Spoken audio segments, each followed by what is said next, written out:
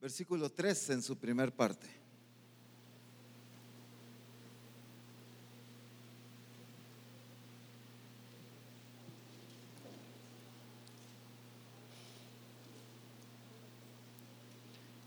El cual, siendo el resplandor de su gloria y la imagen misma de su sustancia.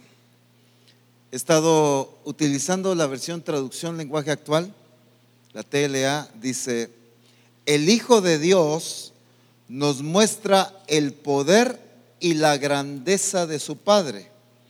El Hijo de Dios es igual en todo a su Padre. Ya, como he dicho antes, hemos visto esta parte que es igual en todo, o que expresa el carácter mismo de Dios, como dicen otras versiones.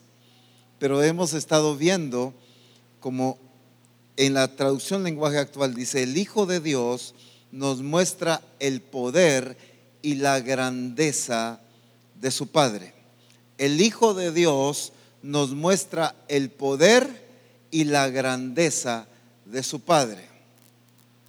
Hace unos domingos atrás estuvimos hablando de cómo somos llamados a revelar y a dar a conocer el poder de Dios, así como Cristo mostró el poder del Padre y reveló ese poder de Dios. Y entendíamos un poquito, digo un poquito porque realmente hablar del poder de Dios es mucho más extenso, pero entendíamos un poquito acerca del poder de Dios. ¿Quién recuerda? ¿Qué hablábamos del poder de Dios?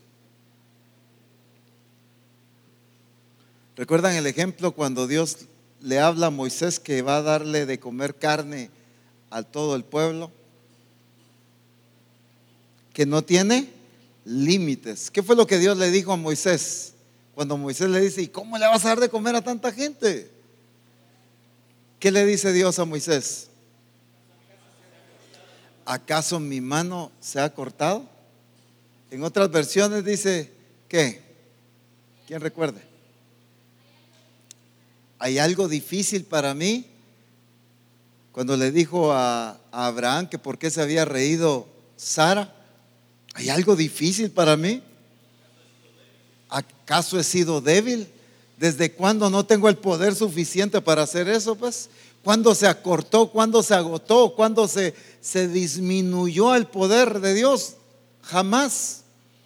Y eso es importante entender, porque déjenme decirles algo. El problema de la iglesia es que se acostumbró a hablar de esas proezas tan gloriosas de Dios en ese pasado, como el abrir un mar, como el hacer descender fuego del cielo, como caminar sobre el agua, y se ha visto un aspecto histórico. Pero la iglesia no visualiza esa expresión para este tiempo. Y entonces solo se ve, no hombre, eso fue allá. Es que allá sucedieron esas cosas tan gloriosas, las plagas, la derrota de los enemigos, de esa manera tan poderosa de la expresión de Dios. Y se ve como un aspecto histórico de Dios. ¿Lo creemos? Sin duda alguna lo creemos. ¿Confiamos en que eso es verdad? Claro que sí, pero no lo visualizamos con que es el estilo de vida que Dios quiere que manifestemos en este tiempo. ¿Dios sigue siendo el mismo, sí o no? ¿Sigue siendo el mismo? ¿Se agotó el poder de Dios? ¿Se disminuyó? Y por eso quise resaltar esta parte otra vez. ¿Acaso se acortó mi mano?, le dice Dios a Moisés. ¿Por qué estoy haciendo esto? Porque ese aspecto histórico que vemos de Dios, de ese pasado tan maravilloso, de abrir un mar, de ahogar y de matar a todos los enemigos, a Faraón y a todo ese ejército que venía tras el pueblo de Dios, que de la peña, de la roca saliera agua para que el pueblo bebiera. Esos milagros tan preciosos se han quedado solo en un entendimiento de pasado. Pero hoy en día, ¿qué? Esa multiplicación de los panes y de los peces, wow, qué lindo y qué glorioso, y el Señor qué poderoso, pero no lo vemos que es para hoy. Y Dios sigue siendo el mismo. Así como Dios le dijo a Moisés, mi mano no se ha cortado, por así decir, tampoco hoy el Espíritu Santo le dice a Misión Cristiana del Calvario, la mano del Señor todavía no se ha cortado, no se ha cortado ni se va a cortar, pues. No se ha cortado el poder de Dios. Entonces, si fue capaz de hacer eso en aquel entonces, ¿qué nos dice de hoy en día? ¿Qué significa eso?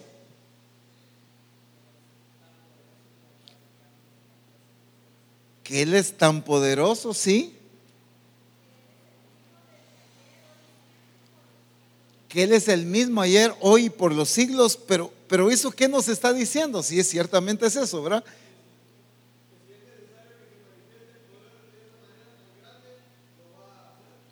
Que si es necesario que se manifieste ese poder tan grande, de hecho es necesario hoy que se manifieste ese poder.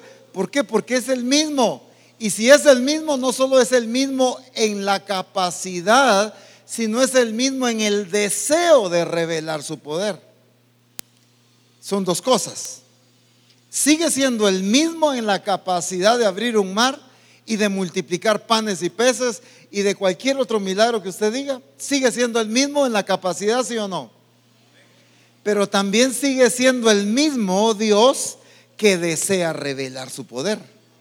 Sigue siendo el mismo Dios que quiere mostrar su grandeza. Y por eso, por ejemplo, a Gedeón, como ya hemos visto en mensajes anteriores, como Dios le dice a Gedeón, el ejército que llevas es mucho, 32,000 es demasiado, y no sea que el pueblo diga, por mi mano fue que vencimos al enemigo. Así que manda de regreso a unos. ¿Fueron cuántos? 22,000 se fueron de regreso la primera vez. Y decir, no, todavía son muchos. Hace esto y el otro en el agua, ¿verdad? No, y se regresaron otros. ¿Y cuántos quedaron? 300. ¿Por qué Dios hizo eso? ¿Puedes subir un poquito? ¿Por qué hizo Dios eso? No era en base al poder del hombre, sino en lo que Él es. Sí, ¿qué más? ¿Qué era lo que Dios quería hacer? Manifestar que era su poder. Si algo quería Dios hacer notorio, era su poder. Darse a conocer al pueblo como Dios todopoderoso. Ahora, ¿sigue siendo el mismo de ayer, el día de hoy? Entonces no solo es en capacidad, sino en ese deseo de dar a conocer su poder. Ahora, quiero enfatizar el día de hoy esta otra expresión. En la TLA usa estas dos palabras. El Hijo de Dios nos muestra el poder y la grandeza. Cuando hablamos de grandeza, ¿de qué estamos hablando?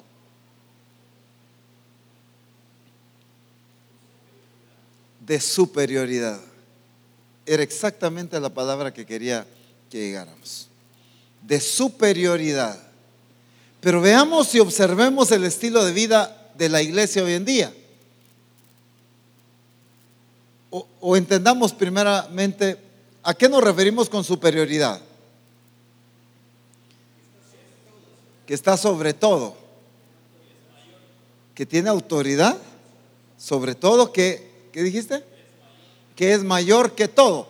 Entonces que ese todo es menor, que ese todo es inferior, ¿sí o no? Cuando estamos hablando de la superioridad de Dios, de la majestad, de la grandeza de Dios, estamos hablando de que Él es mayor que todo. Por lo tanto, ese todo es inferior a Él. Ahora, ¿cuál es el estilo de vida de la iglesia hoy en día? La iglesia hoy no manifiesta o no expresa la superioridad, la grandeza de Dios, sino en la iglesia muchas veces se ve la inferioridad. Por supuesto que no de Dios.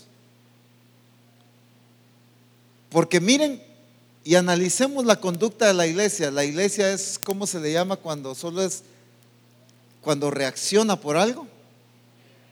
Reactiva. La iglesia solo es reactiva.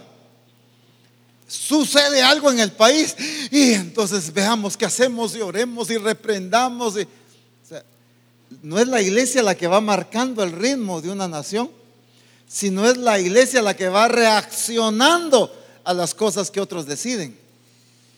Pero no es la iglesia la que va marcando el ritmo, no es la iglesia la que está estableciendo, sino es la iglesia que está reaccionando. Y Dios no ha puesto a la iglesia para reaccionar solamente, sino para guiar, para dirigir, para ir adelante, para encauzar, para marcar la diferencia y para establecer su voluntad. ¿Qué era lo que Cristo hizo? ¿Cómo reveló al Padre ante las diferentes circunstancias? Mostró la grandeza, utilizando esta expresión que decíamos, la superioridad de Dios. Pues, o sea, Él está sobre todo, pero no bajo las circunstancias. El caso típico que mencionamos, el caso de la tormenta. La actitud de Jesús demostró que era superior a esa tormenta. Le ordena, calla y enmudece. Pero la actitud de los discípulos, ¿qué reveló? ¿O qué estaba expresando los discípulos? Entonces, ¿qué estaban expresando? La inferioridad de ellos ante la tormenta. Entonces, la iglesia hoy en día, ¿qué está revelando muchas veces? En sus acciones, la inferioridad ante las circunstancias difíciles, cuando hemos sido llamados a revelar esa grandeza de Dios, que Dios es superior, es mayor que todas las cosas. Lo que pasa es que estamos viendo a Dios más grande que todas las cosas, pero a ese Dios allá en el cielo, ese Dios allá en el trono, pero no a ese Dios expresándose en nosotros. Y ahí es donde hemos cometido un error, aunque sí es cierto, pues, nada más que limitado. Porque no hemos visto a Dios expresándose a través de nosotros. Hemos visto a Dios porque esa lógica, ese entendimiento, todos quizá lo manejamos. ¿Qué cosa es superior a Dios? Y todos van a decir, pues nada. Dios es mayor que todas las cosas. No hay circunstancia más grande que Dios. No hay imposible para Dios. Todo eso lo entendemos, pero lo vemos desde una perspectiva de un Dios aparte, como dijera, aislado de mí, un Dios allá, pero no un Dios aquí, en mí, que habita en mí, expresándose en mí. Y entonces, cuando Jesús habla de esa iglesia, que ni las puertas del Hades prevalecerían contra ella, ¿de qué clase de iglesia está hablando? De una iglesia superior, porque las puertas del Hades no van a prevalecer contra ella, porque la iglesia está, sí, pero es mayor, es superior al Hades, a las puertas, a la autoridad del Hades. Pero ¿por qué es superior? ¿Por qué es mayor? Porque expresa la superioridad del Padre. Es un punto que siempre hemos manejado. Pero ¿por qué expresa esa superioridad? ¿En dónde radica el punto de que es superior? ¿Por qué? Dios está expresando porque entiende quién habita en ella.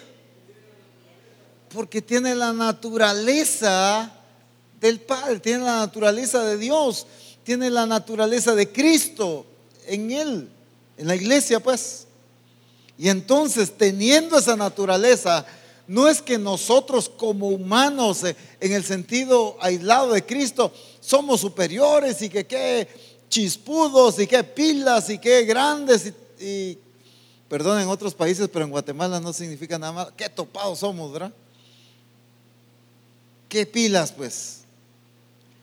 Sino es esa naturaleza de Cristo en nosotros, es la que es mayor ante todas las cosas. Pero como no es una naturaleza ahí viviendo, ahí guardada, sino es una naturaleza expresándose. Ya no vivo yo, mas vive Cristo en mí. Es Cristo revelándose, Cristo expresándose, Cristo gobernando y manifestándose en nosotros, a través de nosotros. Así es.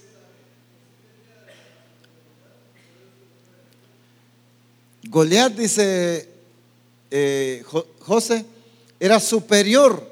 Y si la perspectiva humana, que todo el ejército lo estaba viendo, ¿qué era? Superior. Por eso es que no se atrevían a enfrentarlo.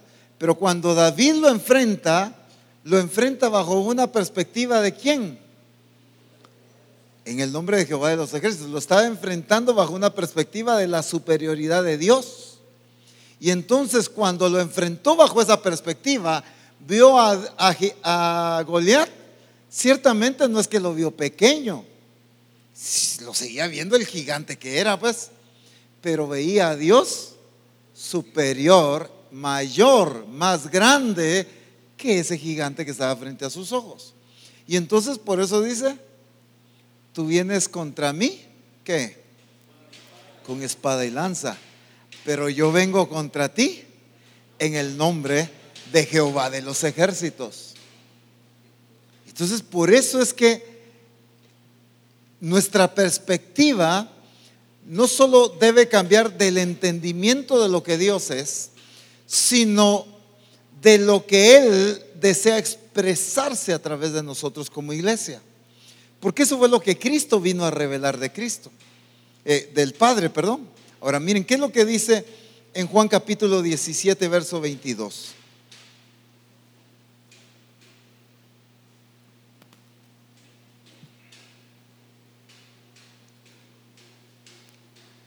Juan 17, 22.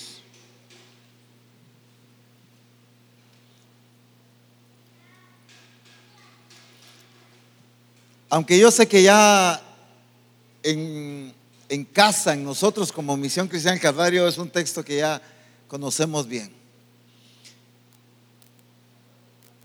Pero que alguien más lo aplique de otra manera, lo entienda de otra manera, ese será asunto de ellos. Pero ¿qué dice la palabra? Yo le creo a la palabra, no a la lógica, ¿verdad? Sino a la palabra de Dios. ¿Qué dice la palabra?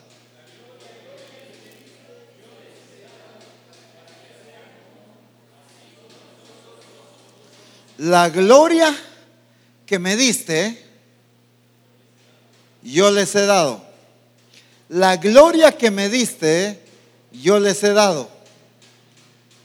No dice de la gloria que me diste, yo les he dado, sino la gloria que me diste, yo les he dado. Entonces, ¿cuál es la gloria que el Señor nos dio a nosotros como hijos de Dios? Estoy hablando del que ha nacido de nuevo, pues, el que es iglesia. Es la misma que Él recibió del Padre. ¿Qué dice esa versión?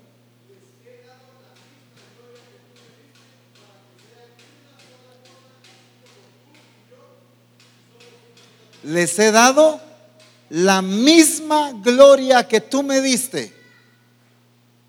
Les he dado la misma gloria que tú me diste. Ahora, entendamos esto. El Padre le da de su gloria a Cristo. Y esa misma gloria es la que Cristo nos da a nosotros. Estamos bien hasta ahí, ¿verdad? Entonces, ¿qué es lo que tú debes expresar? Esa misma gloria que Él te dio. El problema es que muchas veces lo vemos como reflejo, pero no como expresión. En que sencillamente entendemos bien el término de reflejo, ¿verdad? Yo puedo poner una linterna y un espejo que refleje la luz de la linterna, pero el espejo no tiene luz, sino solo está reflejando esa luz. Como la luna, pues la luna no tiene luz propia, ¿verdad? La luna es Sencillamente está reflejando la luz ¿de dónde? Del sol. Y entonces vemos, sí, pero es que nosotros no, es Él nada más y sencillamente nosotros reflejamos. No, aquí estamos hablando de expresión, porque ya nos dio esa misma gloria. No estamos hablando de que nos hizo dioses, de que somos Dios, no nos estamos haciendo iguales a Dios. Estamos hablando de que nos dio su misma gloria. Y yo le creo a la palabra. Si la palabra de Dios dice de la gloria o de la misma gloria que me diste, yo les he dado, es porque así ha hecho Cristo.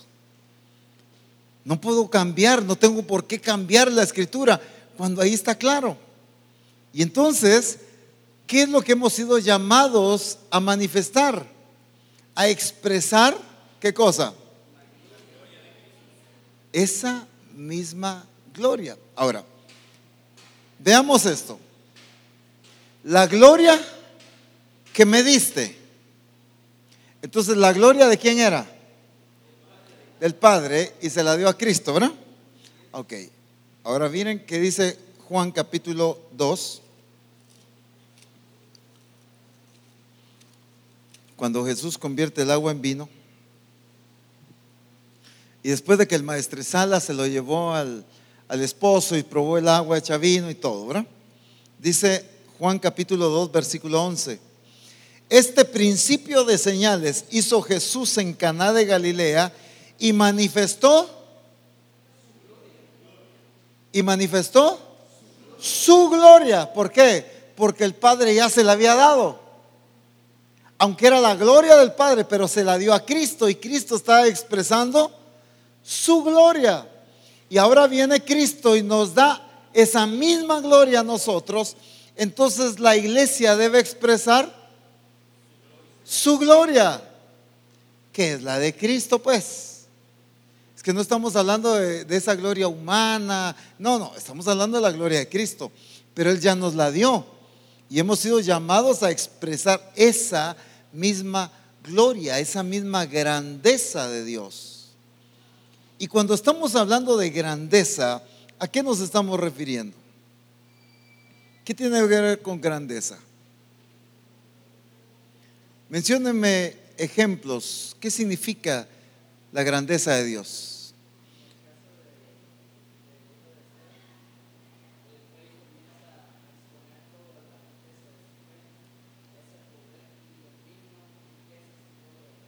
Ese poder, dominio, riquezas que tenía. Está poniendo el ejemplo de el rey Asuero, ¿verdad? En el caso de la fiesta que hizo. ¿Qué más? ¿Qué significa grandeza?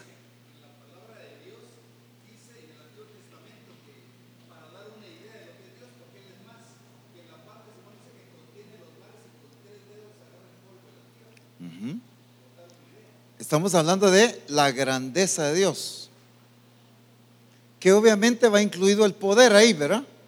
Va sumamente entrelazado, es lo mismo. Pero cuando hablamos de grandeza, esto es más amplio todavía.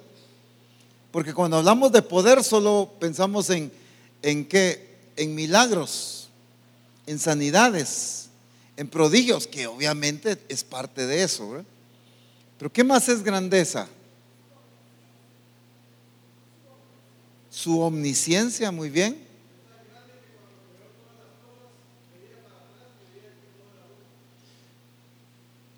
Que todo lo que creó era bueno. O sea, su grandeza. ¿Qué más? Quiero que encontremos un punto ahí. No tiene límites. Muy bien. ¿Qué más? Su inmensidad. Trasciende, sí, perfecto. Que no lo determina nada, es natural. Insuperable, sí. Todo eso es la grandeza de Dios. Pero ¿a qué nos referimos con la grandeza de Dios? En ejemplos, pues.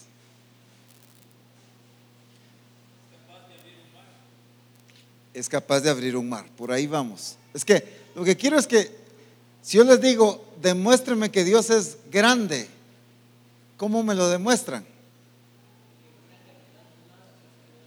Que en una eternidad nada se ha salido de control. ¿Qué más? Pónganme ejemplos de que Dios es grande.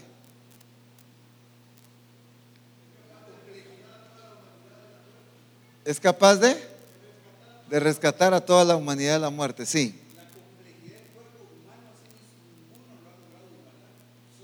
Definitivamente, en el cuerpo humano se ve la grandeza de Dios. ¿En qué más es grande?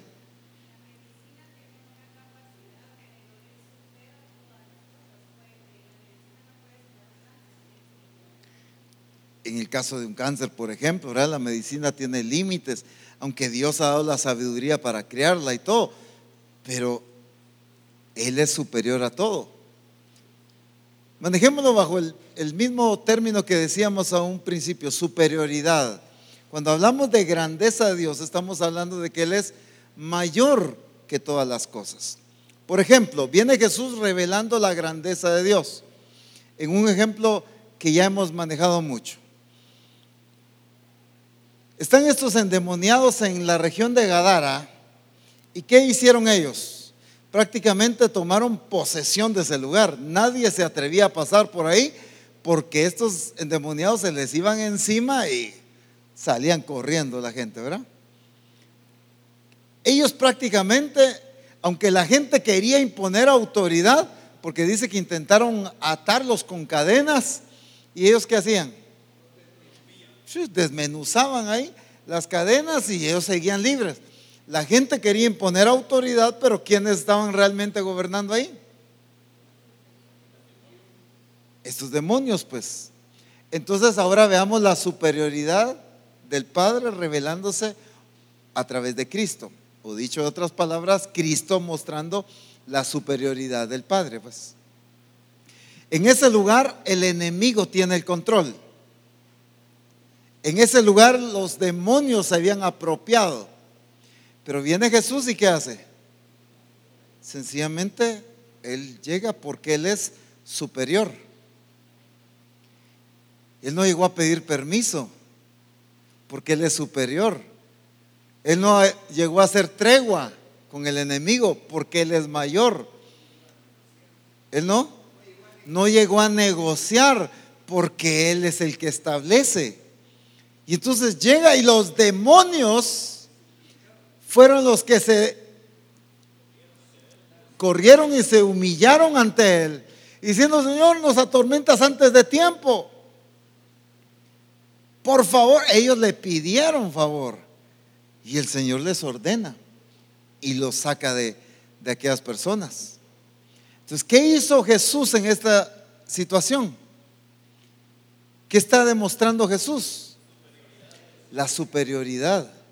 Está mostrando la grandeza de Él ante el poder de los demonios, ante el poder del diablo. Está evidenciando, no en reprender, ¿verdad? Como aquel: Satanás, te reprendo en el nombre de Jesús. En el nombre de Jesús tengo autoridad, pero va caminando para atrás. Jesús no empezó a reprender caminando para atrás. Jesús sencillamente llegó, tomó autoridad, echó fuera a los demonios y dejó libre a los endemoniados. Y todavía esta persona le dice: Señor, yo te quiero seguir. No, ve a los tuyos y cuéntales todas estas maravillas y proezas que Dios hizo contigo. Y este hombre se fue y testificó, él siempre teniendo el control de las circunstancias. Lo que quiero que veamos es que cuando la Escritura dice que Cristo es el resplandor de su gloria, que Cristo muestra el poder, pero Cristo muestra la grandeza de su Padre, ciertamente es a través de los milagros, pero también evidenció la superioridad de Dios ante las circunstancias, ante los demonios, ante las crisis, ante las críticas, ante el rechazo, ante el ataque religioso, ante cualquier cosa. Incluso demostró la superioridad hasta en el momento en que lo tenían capturado, pues, para llevarlo a ser crucificado. ¿Por qué no te defiendes?, le decían. Es que no entiendo por qué no te defiendes. Y yo yo tengo el poder para liberarte, defendete. Y él no se defendía. ¿Por qué? Porque él era superior a las circunstancias. No era porque no tuviera la capacidad. Pedro todavía no lo había entendido a esa plenitud.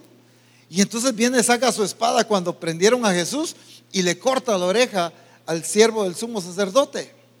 Y entonces, ¿qué le dice Jesús? Pedro, ¿qué te pasa? ¿No has entendido que si yo quiero mando a pedir legiones de ángeles para que me defiendan? Porque él era superior a la circunstancia. Pero esa paz, esa sobriedad de Jesús ante esa circunstancia, que estaba evidenciando superioridad, que él tiene señorío sobre todo.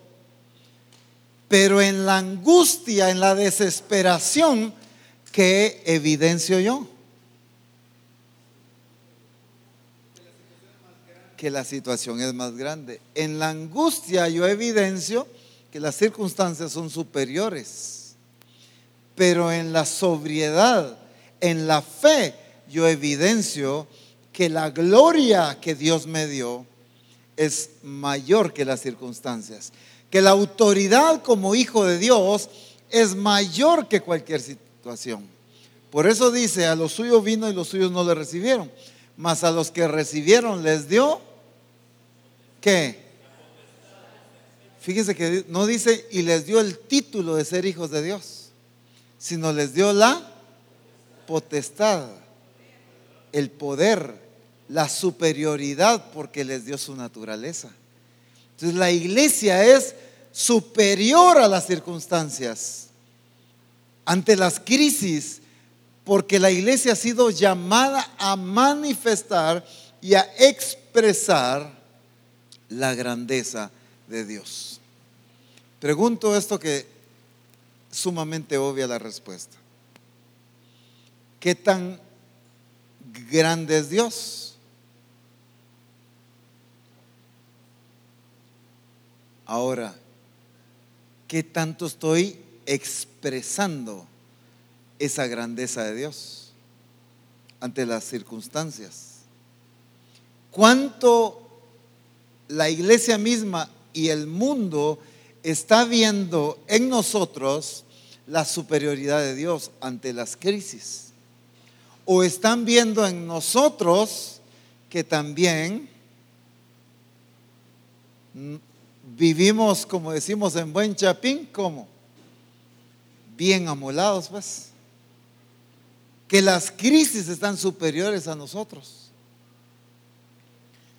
Fíjense que hace unos años, recuerdo que estábamos en una reunión de ministerios de la misión, y a través de uno de los profetas de la misión, el Señor dijo: viene un tiempo de crisis económica a nivel mundial, dijo, pero yo quiero guardar a mis siervos de esa crisis y les voy a dar una forma de guardarlos, dijo. Todo aquel que siembre mensualmente, creo que fue que dijo, no recuerdo la palabra exacta, en la vida del apóstol durante cierto tiempo, lo voy a guardar, dijo. A los meses empezó esa crisis en Estados Unidos económica y que repercutió a nivel mundial, y obviamente Guatemala cachó también. El precio de las casas en Estados Unidos se vino para abajo, las empresas de autos en Estados Unidos se vinieron para abajo. Se cumplió literalmente la palabra. Y yo fui testigo de la gente que obedeció la palabra. Y miren, siervos y siervas de Dios, ni cosquillas la crisis económica. O sea, ¿cuál es el punto que quiero mostrar? Dios quiere que su iglesia viva expresando la superioridad de Dios, la naturaleza, la gloria que Dios le ha dado. No por lo bueno, pilas que seamos humanamente, es que no es eso, es la gloria que Él nos dio. Y esa gloria que Él nos dio es superior a las circunstancias, es superior a las crisis, es superior a la enfermedad, es superior a cualquier cosa. Menciónenme un versículo donde Cristo se enfermó.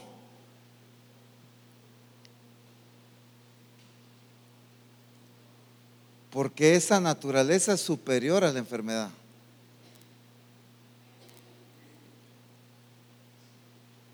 ¿O no?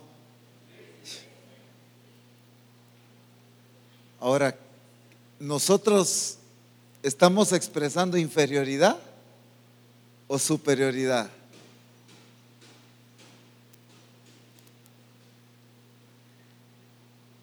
Viene Jesús. Jesús era alguien bendecido, definitivamente. Dice la Escritura que habían unas mujeres que tenían mucho recurso económico y ellas aportaban para el ministerio de Jesús. Ellas andaban pagando las cuentas, pues. Jesús tenía bendición. Por eso dice la Escritura que su vestido era de una sola pieza. Dicho en otras palabras, ¿qué? De lo mejor, pues, ¿verdad? Jesús era bendecido. Pero en eso llegan a pedirle el pago del impuesto. Bueno, ¿y tu maestro paga el impuesto o no paga? ¿Y Jesús qué dice? Híjole, ¿y ahora cómo pagamos el impuesto, Pedro? ¿Y cómo le hacemos, muchacha? Y el impuesto, y ahora es que este estado se puso más estricto con los impuestos y nos está agobiando, ¿no? Ve, sacas un pez, lo abres y vas a encontrar una moneda y pagas el tuyo y pagas el mío. ¿Qué demostró Jesús ahí? Que era superior a esa circunstancia. Señor, los discípulos siempre bien inteligentes ustedes, bien chispas, pero limitados. O sea, a ellos se les ocurrió y le dijeron: Jesús, mira, ya es tarde, la gente tiene hambre, hay que mandarlos de regreso porque aquí ya los restaurantes cerraron, no hay comida, pues. Así que mandémoslos de regreso. O sea, pareciera muy lógica su actitud, ¿verdad? Totalmente lógica, pero ellos estaban usando una lógica, pero evidenciando inferioridad. Y la iglesia muchas veces está funcionando con lógica, pero expresando inferioridad. No, apóstol, mire, es que ese proyecto, no. Seamos lógicos, pongamos los pies en la tierra. ¿Me entiende? Y así somos en todo. No, pero que Dios nos habla de poner un negocio, lo que sea. Sí, no, Dios habla de cosas lindas, pero seamos claros, seamos sinceros. Miren mi capacidad económica, actuamos en lógica, pero expresando inferioridad. Y los discípulos actuaron lógicamente, humanamente quizá de una manera inteligente, pero expresando inferioridad. Señor, mandémoslos de regreso porque no tenemos cómo darles de comer. Denles vosotros de comer, les digo. No, Señor, no entendiste, son 5,000, ya los contamos, es un gentío, ¿cómo les vamos a dar de comer? ¿Qué tienen? Ay, Dios, Señor, 2 peces, un par de mojarras y 5 panes. No sé qué clase de pez era, ahora estoy bromeando. 2 peces y 5 panes. Tráiganmelos. ¿Y qué hace Jesús? ¿Qué evidenció Jesús? ¿Qué expresó Jesús aquí? Que Él era superior ¿a qué? A la lógica, uno. ¿A qué otra cosa era superior? A la circunstancia, a la limitación que había en ese momento, al número de gente que había que alimentar. Era superior ¿a qué más? A la lógica humana, a la falta de fe, a la falta de comida abundante. En todo esto Jesús evidenció que la superioridad. Jesús demostró que Él era mayor ante la circunstancia.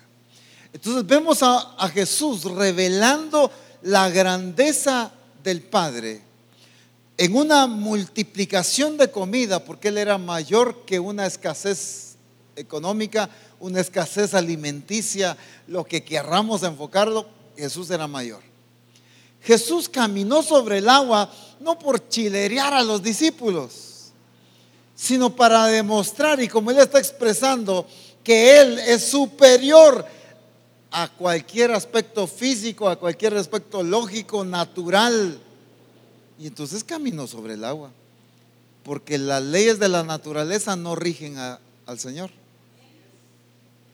¿Quién es mayor, las leyes de la naturaleza o el poder de Dios? Bueno, ese mismo poder y esa misma gloria es la que está en nosotros. Pero ¿cómo vive la iglesia? Mire, suspendamos el culto porque hoy va a llover hoy. Entonces, ¿qué estamos expresando? Inferioridad ante las leyes de la naturaleza. Jesús, como ya decíamos, expresa esa superioridad, esa autoridad ante una tormenta. Jesús expresa esa superioridad, esa grandeza de Dios ante la obediencia, ante ese sometimiento, ante esa sobriedad. No se alocó, no se desesperó ante la crisis. Lo iban a crucificar, lo estaban acusando, la gente estaba diciendo mentiras de él y él callado.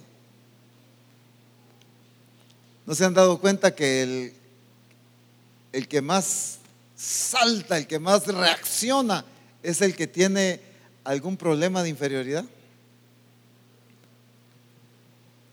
Usted le dice a alguien con un grado de identidad bien clara, no se afecta. ¿Por qué? Porque tiene su identidad clara. Pero dígale a alguien que está tambaleando en su identidad, ¿y vos qué crees? Y no, yo no soy así. Y ya empieza a ver. ¿Por qué? Porque tiene problemas de identidad.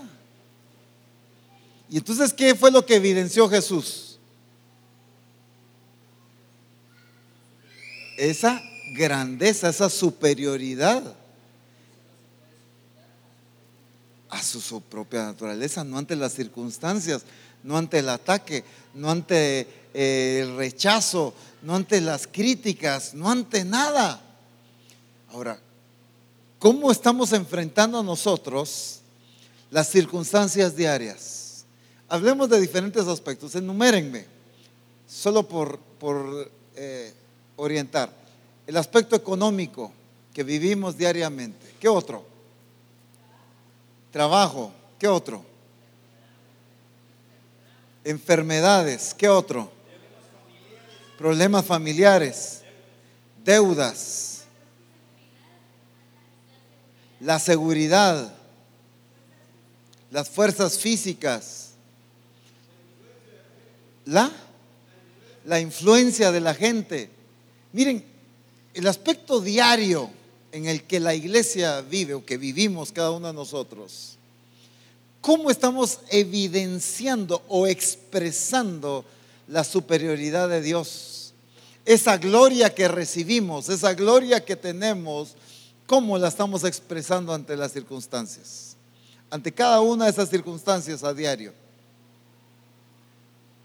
Hay una crisis económica, sea llamada deuda, sea llamada limitación, sea llamada como fuere.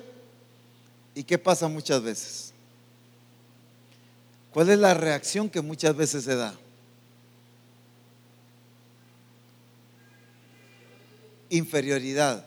¿Por qué? ¿Y ahora cómo voy a salir de esto? Y de aquí ya no puedo salir. Y saber, hay aflicción, esa desesperación, pierdo la lucidez, pierdo la fe. ¿Y eso qué está demostrando? La inferioridad ante la circunstancia. No significa que Dios no permita que pases circunstancias. El mismo apóstol Pablo decía: yo sé vivir en escasez y en abundancia. ¿Por qué? Pero dice, ¿qué cosa? Cuando él menciona todo ese listado de las cosas que él ha podido vivir en escasez o en abundancia, en enfermedad, en salud, en todo. Pero todo lo puedo en Cristo que me fortalece, dice. Cuando está hablando de estas situaciones que él ha pasado de todo, dice: todo lo puedo en Cristo que me fortalece. ¿Qué está evidenciando ahí? La superioridad, la grandeza de la naturaleza de Cristo en su vida. No está sujeto. Las circunstancias las puede enfrentar, pero no porque pase una circunstancia significa que la circunstancia es mayor. Porque Dios va a permitir cosas para nuestro perfeccionamiento, para trabajar o enseñarnos o revelarse a nosotros. Pero nosotros tomar autoridad ante las circunstancias. Es que viene el tiempo, y es el tiempo ya, en que Misión Cristiana del Calvario debe expresar y manifestar la grandeza de Dios de una manera en que todavía no se ha visto. Jesús dijo: cosas que ojo no han visto, ni han subido a corazón de hombre, son las que tengo preparadas para los que me aman, dice. En otras palabras, que nadie ha oído, que nadie ha visto y que nadie ni siquiera se ha imaginado, son las que Dios tiene preparadas. Y ya se ha visto y ya hemos oído de que ha abierto un mar. Ya hemos oído y ya hemos sabido de que caminó sobre el agua.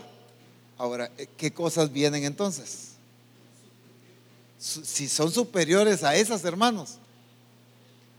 Por eso decía al principio, tenemos que quitar en el nombre de Jesús ese concepto de ese Dios tan glorioso de un pasado. Un Dios que se expresó así. Pero eso fue allá en el pueblo, pues, de Israel. Eso fue allá en el desierto. Eso fue allá en no sé dónde. Eso fue allá con no sé quién. Pero si la gloria que viene para la iglesia es mayor,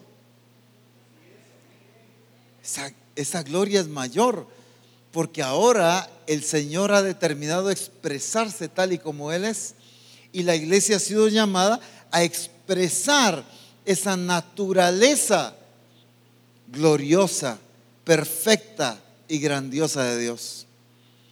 Pero si algo tenemos que manifestar entonces es que la iglesia está, ¿cómo? Por encima de las circunstancias. No es, aunque sí repercute, pero no es, para quitar ese concepto, no es posición, es expresión. Es que expresemos esa superioridad. No que nos las creamos nada más en el sentido de declarar y decir que somos cabeza y no cola, y Dios nos ha puesto al frente pero no atrás, y la iglesia vive proclamando, pero en las crisis diarias está evidenciando que las circunstancias son mayores. Vive en aflicción, en limitación, y en todo aspecto. Dios, en las enfermedades, si algo Dios habló hace ya un tiempo atrás, y Misión Cristiana del Calvario debe entender, es que Dios quiere una iglesia no solo sana, sino que viva en salud. O sea, que experimente un milagro, sí, pero que permanezca viviendo en salud. ¿Por qué? Porque la naturaleza de Cristo que fue puesta en nosotros es mayor que la enfermedad. Pero ya nos acostumbramos a los achaques. Ya los hicimos parte de nosotros, la enfermedad. Apóstol Ronald, es que es normal. Es normal que se pueda enfermar el cuerpo físico, pero lo más normal es que la naturaleza de Cristo puesta en ti venza la enfermedad. Es que obviamente estamos sujetos a este cuerpo de muerte, como decía el apóstol Pablo. Un cuerpo que se cansa, que se degrada, pero esa naturaleza de Cristo es superior a la enfermedad. Ante las crisis económicas, miren, seamos sinceros, muchas veces la gente en la iglesia vive más endeudada que la gente en el mundo. La misma gente de la iglesia, los mismos hijos de Dios viven en más crisis económica que la gente del mundo.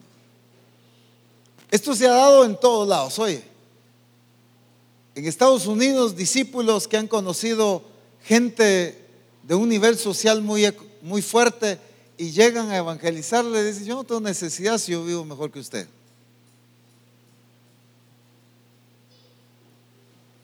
Y entonces le estamos predicando, ¿qué? Le estamos expresando al mundo un nivel inferior. ¿Qué es lo que el Señor quiere? Y esto es en todo ámbito, ¿vieron? En salud, en lo económico, en autoridad, en vencer a las circunstancias, lo natural o la naturaleza, los demonios, todo. Es que la Escritura dice: no tenemos lucha contra sangre y carne, sino contra principados, contra potestades, contra gobernadores de las regiones celestes. De que tenemos lucha, tenemos lucha. Pero ¿quién es superior? Esa gloria, esa naturaleza que Cristo nos ha dado es superior a los demonios, ¿sí o no? Pero cristianos que salen huyendo de las circunstancias, que salen corriendo de las crisis, están evidenciando una inferioridad, están expresando su inferioridad ante las circunstancias.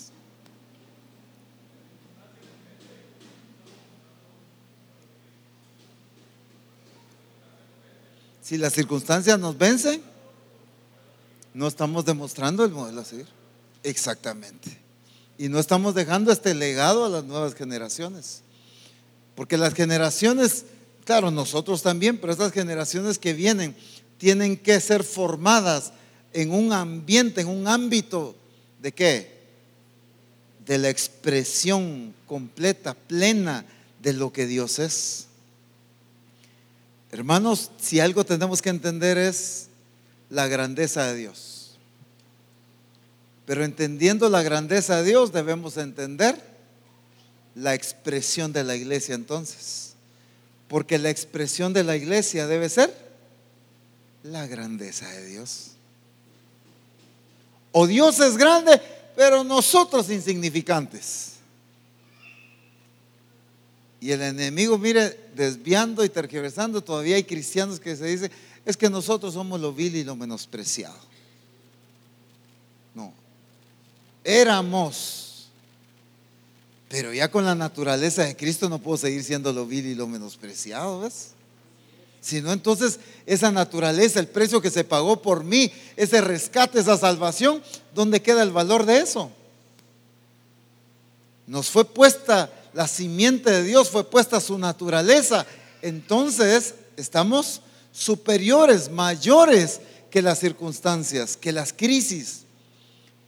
Así que en el nombre de Jesús, levantémonos a evidenciar la grandeza de Dios. Levantémonos a expresar en nuestro estilo de vida diario, en lo más íntimo de nuestro hogar, en la familia, a nivel personal, en todo, la superioridad de la naturaleza de Dios ante cualquier circunstancia, porque eso es lo que Dios nos ha llamado a hacer como iglesia, a demostrar y a expresar lo que Dios es. ¿Y cómo es Dios?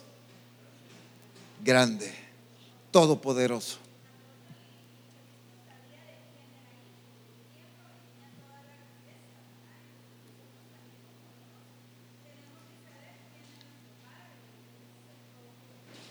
Como Cristo tenía claro quién era el Padre, Cristo tenía claro que el Padre le había dado esa gloria. Entonces, ¿cómo vivió? ¿Cómo fue su diario vivir? ¿Cómo fueron sus experiencias? Expresando esa grandeza. No vemos a un Cristo metido en una circunstancia donde Él no pudo salir de ella. Siempre estuvo en control de todo, incluso hasta de haber sido crucificado. Jamás perdió el control. Porque ¿cómo es el salmo que leías, Gemima, en el seminario que leíamos hace unos días? El Señor usa la rebeldía del humano como un arma. Salmo 76:10 dice: la rebeldía del ser humano solo resalta tu gloria, porque tú la usas como un arma. En la NTV, la rebeldía del ser humano solo resalta tu gloria, porque tú la usas como un arma. Es que la gente había dicho: nosotros lo crucificamos, lo vencimos, y todo eso ya lo tenía control. Por eso Pedro en Hechos capítulo 2 que dice: no, hombre, si lo que pasó Dios ya lo tenía planificado por el anticipado consejo de Dios, dice. Lo que pasó Dios lo planificó. O sea, no fue la fuerza religiosa la que cautivó a Jesús y lo ató. No, fue el plan del Padre. Entonces no hay circunstancia que ate a Dios. Por lo tanto, no debe haber circunstancia que ate ni limite a la iglesia que está expresando la naturaleza de Dios. Ahora la iglesia que no expresa su naturaleza, de plano, ¿ves? Porque como no es con fuerzas humanas, sino es con la gloria que Él nos dio y que nosotros la expresemos, es lo que Dios nos ha llamado a manifestar. Pongámonos en pie.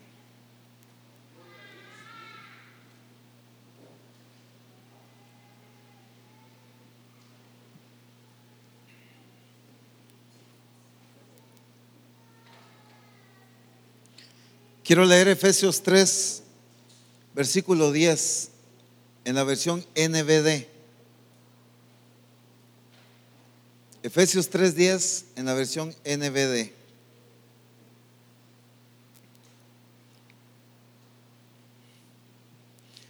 Esto es así, para que todos los poderes y autoridades en los cielos conozcan ahora la sabiduría de Dios, que se deja ver de tantas formas al observar la iglesia, dice.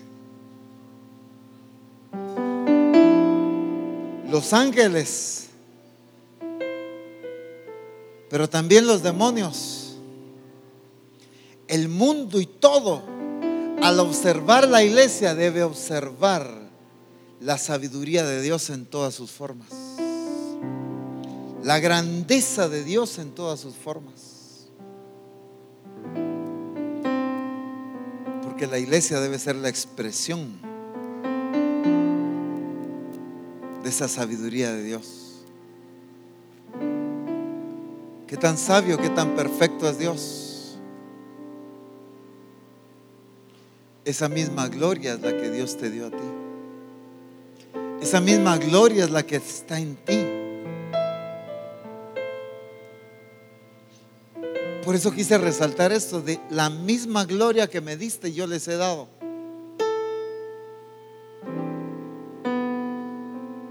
Jesús no se limitó, perdonen la expresión, pero no fue tacaño al darnos. Él recibió todo y a nosotros darnos algo, no. Nos ama tanto que lo mismo que el Padre le dio a Él, eso mismo es lo que ha dado a su iglesia. Esa gloria para revelarlo, para expresarlo, para darlo a conocer. Pero me encanta la forma en que esta versión menciona este versículo.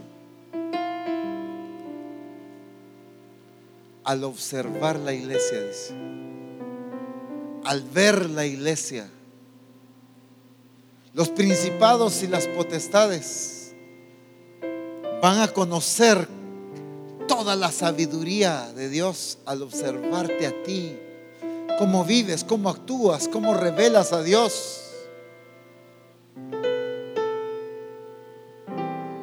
Fuimos llamados a revelar esa grandeza de Dios. Por lo tanto, hoy en el nombre de Jesús, libérate de toda mentalidad de limitación. Porque a partir de hoy, Misión Cristiana del Calvario revela y expresa la grandeza de Dios, la superioridad de Dios ante las circunstancias, ante las crisis. No debe haber límites, no debe haber limitaciones, no por la fuerza o capacidad humana nuestra, sino por la gloria que nos dio, por la naturaleza que ha puesto en nosotros, por lo que Él es en nosotros y por lo que Él se expresa en nosotros. En el nombre de Jesús, En el nombre de Jesús.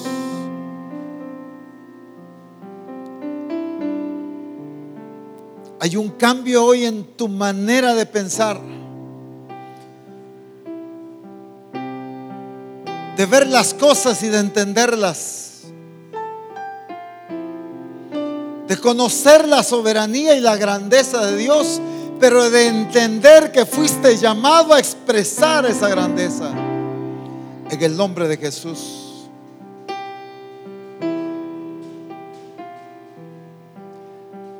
Que al observarte a ti, la gente pueda ver la grandeza de Dios. Que al observarnos a nosotros como sede central o como Misión Cristiana del Calvario en su totalidad, la gente pueda conocer la grandeza de Dios, pueda entender y ver esa sabiduría de Dios expresada de tantas formas. En el nombre de Jesús. Determínate ahí a expresar esa grandeza. Ya no a vivir expresando limitación o inferioridad. Porque este es el tiempo en que se expresa esa iglesia que ni las puertas del Hades prevalecerán contra ella. Porque Él lo determinó, Él lo estableció, Él lo hizo. Y Él es el que se expresa. Así que en el nombre de Jesús, que hoy se ha despertado en nosotros esa determinación de revelarlo, de darlo a conocer, de mostrarlo. Ya no discípulos atemorizados, ya no discípulos dudando, ya no discípulos temerosos, ya no discípulos sintiéndose inferiores a las circunstancias, a las crisis, a las enfermedades.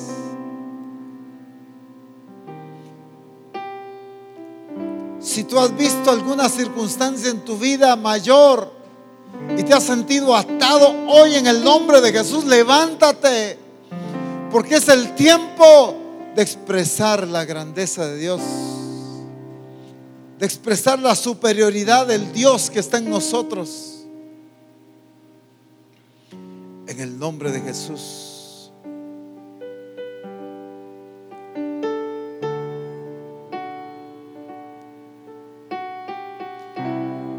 Eso es. Escucha al Espíritu Santo ahí, lo que está hablando a tu corazón.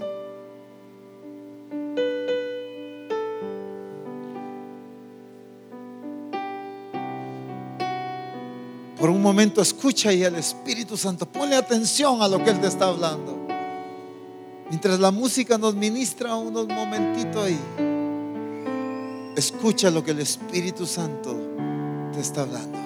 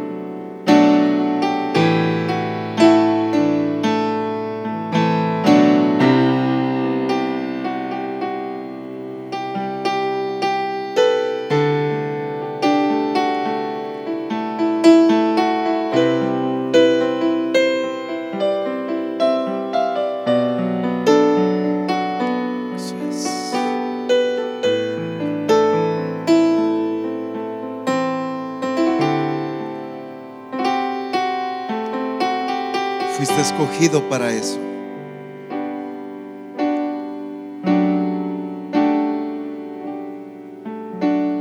Solo ahora toma la determinación de hacerlo. En el nombre de Jesús.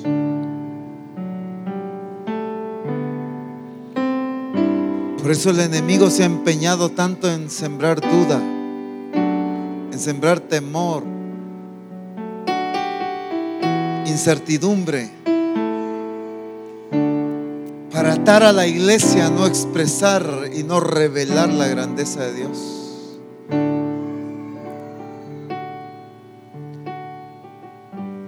Por eso es que el enemigo ha trabajado tanto en que tú dudes, en que tú te desanimes, en que ya no creas, en que ya no confíes.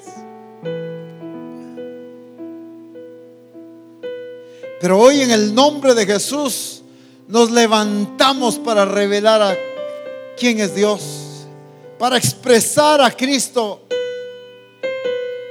para manifestar esa gloria que Él nos ha dado. Esa misma gloria que recibió del Padre, esa misma gloria que hemos recibido, somos llamados a expresar. Hoy, en el nombre de Jesús, declaro que te levantas en el poder de su fuerza. Te levantas para expresar su naturaleza, para revelar su gloria y para mostrar y que se observe en ti quién es Dios. En el nombre de Jesús, en proezas, en maravillas, en milagros, ante las circunstancias, en todo ámbito, en toda circunstancia, que vivamos revelando que Dios es más grande que las circunstancias, que Dios es mayor que las crisis. En el nombre que sobre todo nombre, en el nombre de Jesús. Señor, te damos la gloria y te damos el honor. Exaltamos tu nombre, porque tú eres fiel y eres maravilloso. Eres glorioso, Señor. Bendecimos tu nombre y te exaltamos en el nombre poderoso de nuestro Señor Jesucristo.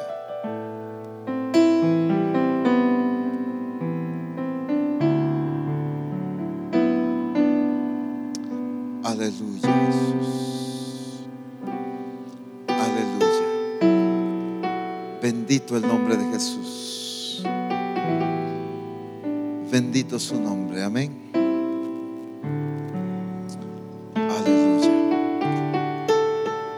Termino recordándoles nuestro discipulado el día martes a las 7 de la noche, nuestro servicio 7:30 el día jueves,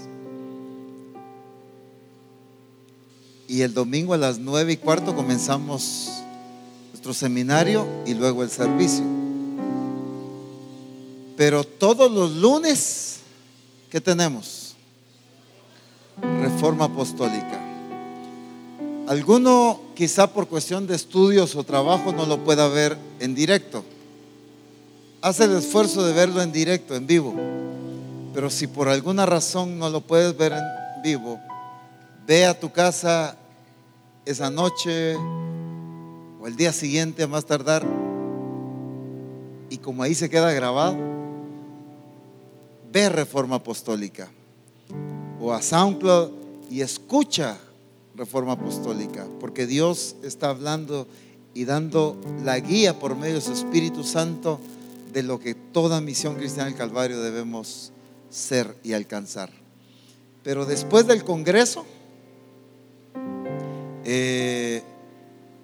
allá en el Tikal Futura, seguimos el domingo aquí, ¿verdad? Sigue el congreso acá, y el lunes hay Reforma Apostólica aquí en el templo, en vivo. Así que aparta el día lunes también para estar en Reforma Apostólica aquí. Muy bien, antes de terminar vamos a orar por el proyecto, ya que hoy iniciamos nuestra semana de oración también. Así que por un momentito más, tómese de las manos ahí con el hermano que está.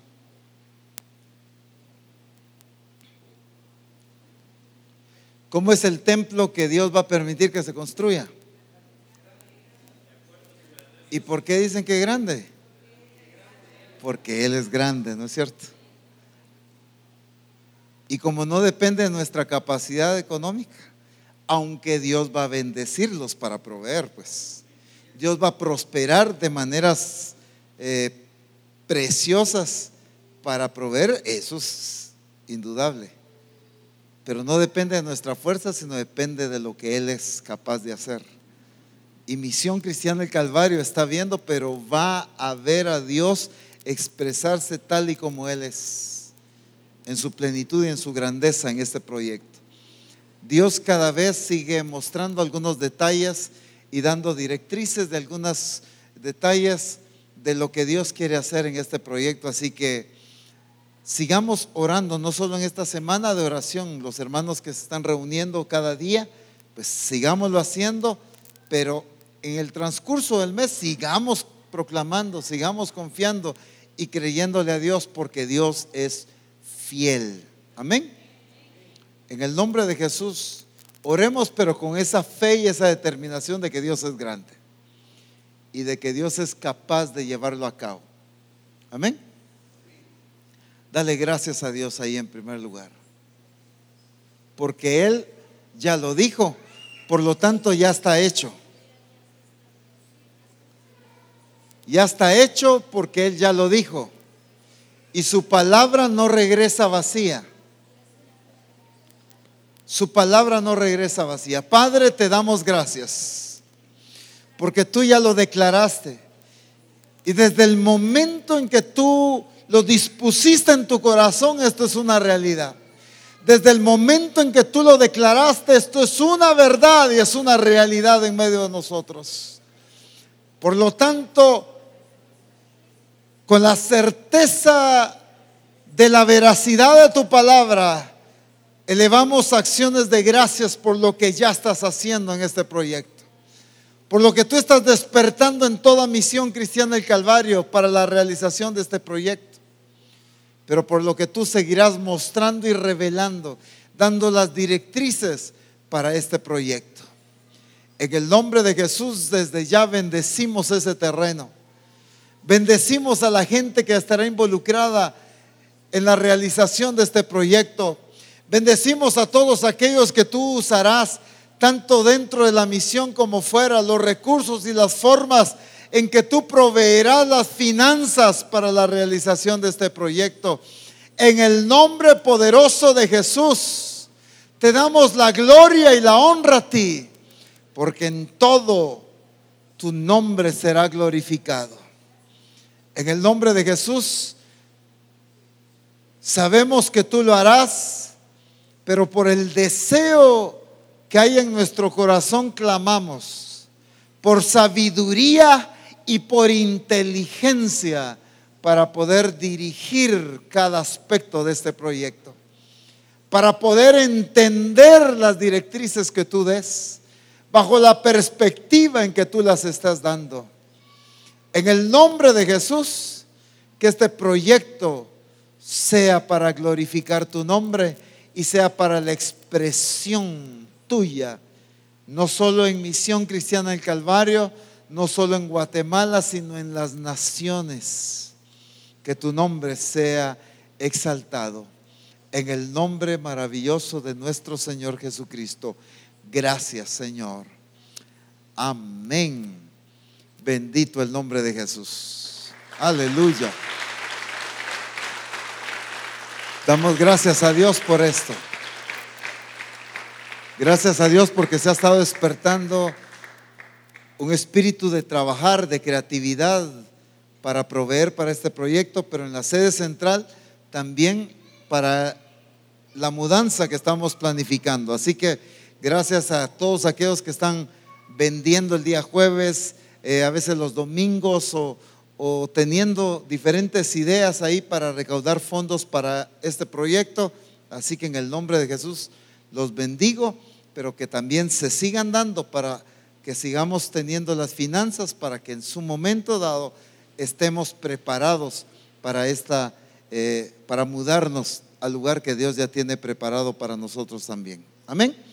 En el nombre de Jesús los bendigo, mis hermanos, y declaro la bendición de Dios sobre la vida de cada uno de ustedes. Oyen, vayan en el nombre de Jesús a ser instrumentos de la expresión de Dios, pero también a predicar a Jesucristo y a dar a conocer, porque allá afuera hay muchísima gente apartada por el Señor para su reino, pero te ha escogido a ti para ser el instrumento de traerlos al reino de Dios. Así que en el nombre de Jesús, que esta semana sea una semana efectiva y bendecida por Dios también para el evangelismo, en el nombre de Jesús. Así que declaramos multiplicación y bendición en cada mensaje, en cada palabra, en cada oración que tú vas a hacer, para que el nombre de Jesucristo sea dado a conocer y los escogidos del Señor vengan al señorío de Cristo. Amén. En el nombre de Jesús, Dios les bendiga.